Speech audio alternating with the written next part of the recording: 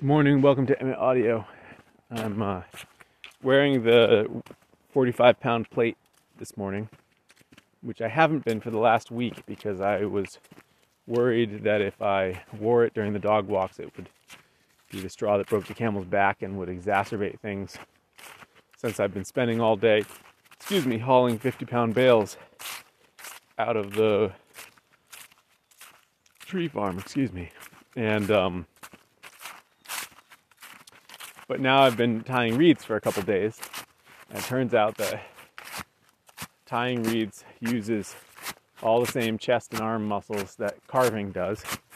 And the last couple nights, they've tightened up and my hands have gone numb, which has been alleviated immediately by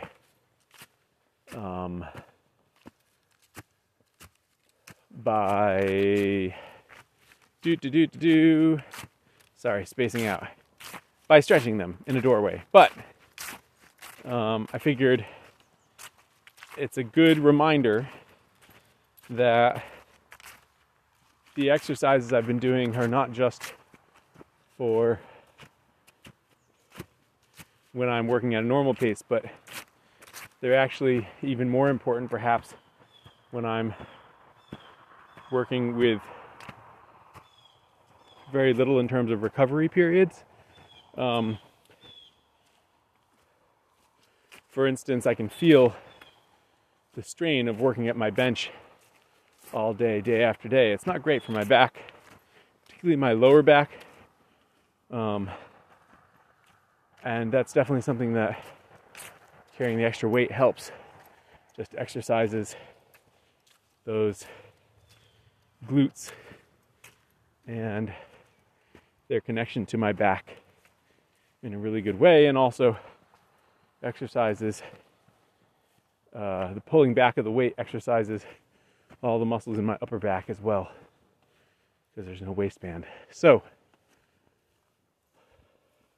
hopefully that will help. I thought I'd give an update briefly on how the intermittent fasting is going, because it's been 1 week now. Wow, has it only been 1 week? That's crazy. It's going well. I had a great deal of sadness of giving up breakfast and morning coffee and all that, but given how hard I'm working my body, which is not healthy for like a good physique comes from the right amount of work and then rest. And a lot of things happen during that rest. And if you're working your body too hard, you don't actually, it's very easy to fall into bad habits and end up, after a period of working really hard, actually in worse shape. So I actually think the intermittent fasting is a great move for this period of time. And it definitely makes me sharp during the morning. And then I definitely have to fight through a bit of food coma after I eat. But generally that lasts 15-20 minutes, and if I eat quickly and then take a few minutes to just relaxing, that works out well. And I've been losing about 1 pound a week, which is right on the money for what you want, and feeling good. So we shall continue. Yesterday I thought, wow, maybe I should just keep doing this right after the Christmas tree season. And then I thought, that's not really the point. I think it's important when you choose a goal to not move the milestones, or to not move the goalposts mid-play, right? Make it through the goalposts, then put your head up and reassess and decide what to do. But don't say, oh, this is going so well, maybe I'll just start intermittent fasting from here on out, right? That's not a good way to handle situation, because that's going to lead you to burnout.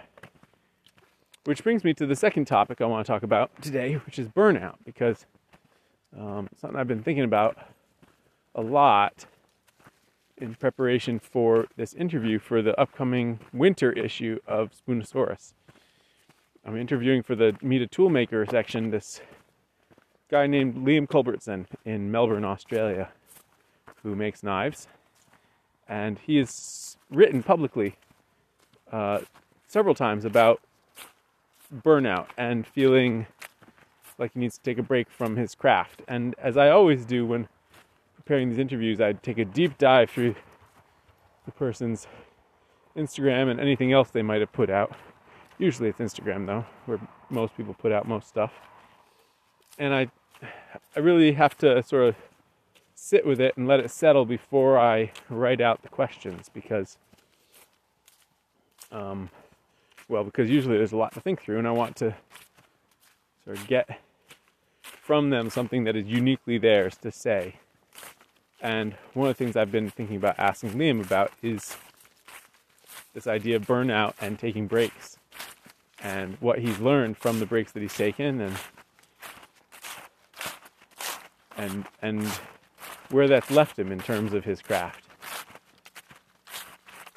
I know for me, my initial thought when I read it was like, well, for me it's a big part of it is that I sell everything that I make, and therefore it has that valence of supporting my family, and of course that's huge.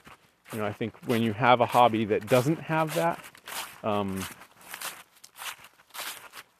it's much more likely to come and go. Now, supporting your family with something is likely to come and go also. How many of us stick with something our entire lives? Very few, right? Careers shift and change, and what you did 5 years ago is rarely what you do now. But that's only part of why I think I have not suffered from a sort of major burnout since the early days. I think the other main thing is that I take this break, this 2-month break every year, and I can see it coming, and I can anticipate it, and then and I do something totally different, and then by the time the 2-month break is done, I'm raring to go. And that's got to be so helpful. Not just because it happens, but because I know it's going to happen. It's like, I think we're happiest in life when we're on journeys. And you can say, oh, well, I'm heading to this place. And then you get to this place, and maybe it's been hard, but there's always that sense of like, I got here, yes! And like that celebration. And then you decide what your next journey is going to be, maybe, but even a journey that's broken up by departures and arrivals has that sense of cadence and rhythm and celebration over milestones. And I think when you just have a hobby that you're pursuing, it often lacks that. I used to work on sailing ships, as basically all of you must know, and I've recently come across this really beautiful Instagram account called Women in the Wind, which is the account of these 3 women sailing across the Atlantic on this boat. And for me, it actually has less to do with the fact that there's 3 women. I think would be a big sell for a lot of people, but for me it's that one of these women, particularly the one who owns the boat, has the life that I thought I would have. We would have come to it from very different places. I thought I was going to eventually find a sailboat, like a wooden sailboat, and live on it after working on sailing ships for many years and sail around the world and write. And I met Cecilia instead and decided to go that route with my life. But this woman, Kiana, she came to it much more from a kind of like a place of inexperience, but knowing it's what she wanted. And then getting very lucky with her boat not sinking until she had learned enough to repair it to a state where it was safe. But it's a super interesting boat. It's called a Wharram catamaran, Wharram, named after the designer of these plywood catamarans in the 60s, 70s, 50s, I think, 50s to 70s, who pioneered this essentially this style of catamaran. But her boat is even more different than the way that Warm catamarans are different from other boats, in that it's partly due to her influence with this other Swiss sailor who built a Polynesian outrigger canoe, and partly due to just her lack of money. You know, when she needs a new mast, she scrounges a telephone pole. When she needs a new boom, she goes out into the woods in St. Augustine, Florida, and cuts down a tree and slaps that on without even removing the bark. When she needs a boom jaws, right, this thing that sort of goes from the boom and sort of around the mast, but open in the front, they went and found another tree that had this branch crotch. It looks very much like what I enjoy about green woodworking, right? And also, I think this aesthetic of kind of, well, as she put it, I can modify my boat indefinitely and I can repair it with trash. And I love that. That's exactly what I want out of life. And so I've been going on this deep dive of this boat, frankly, and how cool it is, and being inspired, seeing the alignments between choices that she's made in how things are done on the boat and how I do my life. And it's, you know, it's unlike anything else I've come across, and it reminds me that what I liked about sailing ships and sailboats was never the kind of the yacht thing, the like everything is perfect, everything has its place, everything is designed within an inch of its life. I fell in love with the workboat aspect, where, you know, if something broke, you could fix it with some string and a chunk of wood. That's what I love. And that's what I've frankly carried forward into my own life. But reading about this boat and these women on this trip has me thinking also about how, you know, the beautiful thing about sailing on a boat is that you depart, you have your journey, which can have different phases, and then you arrive.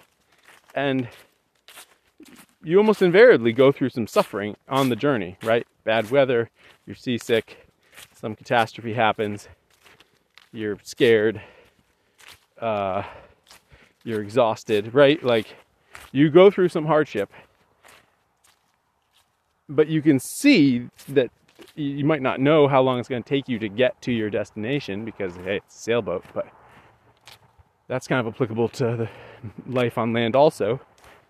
But there's also this moment when you arrive, and the celebration of that moment is really something wonderful. It doesn't mean you're popping champagne when you pull up to the dock or drop your anchor, but there is this sense of having accomplished this thing, which I think speaks again to the idea of burnout and how important it is to have a beginning and an end to a thing, even if it's just a season, right? Like, even if I don't have some larger journey that I'm on that spans the years, seasonally, I have this season. Here I am, I'm on it. And then the season wraps up and I can celebrate that fact. And then the Christmas tree season starts, and then that season wraps up, and then I start the next carving season. And it's a really beautiful thing. Now, I often think that burnout happens for many people in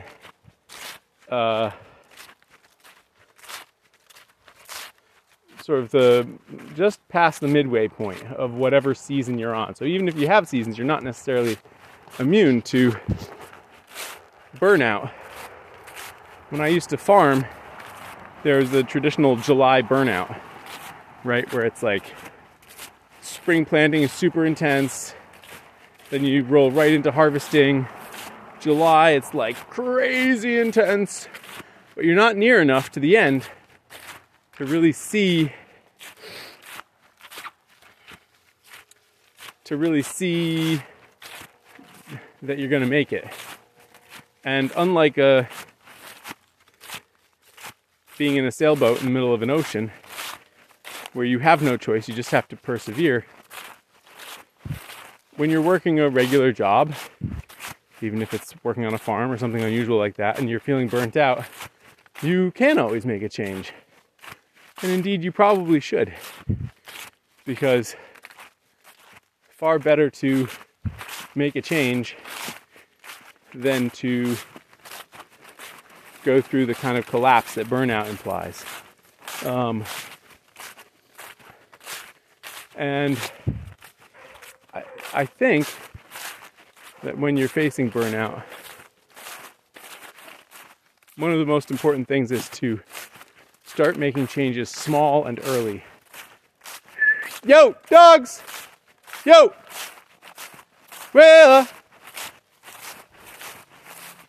start making those changes small and early so that you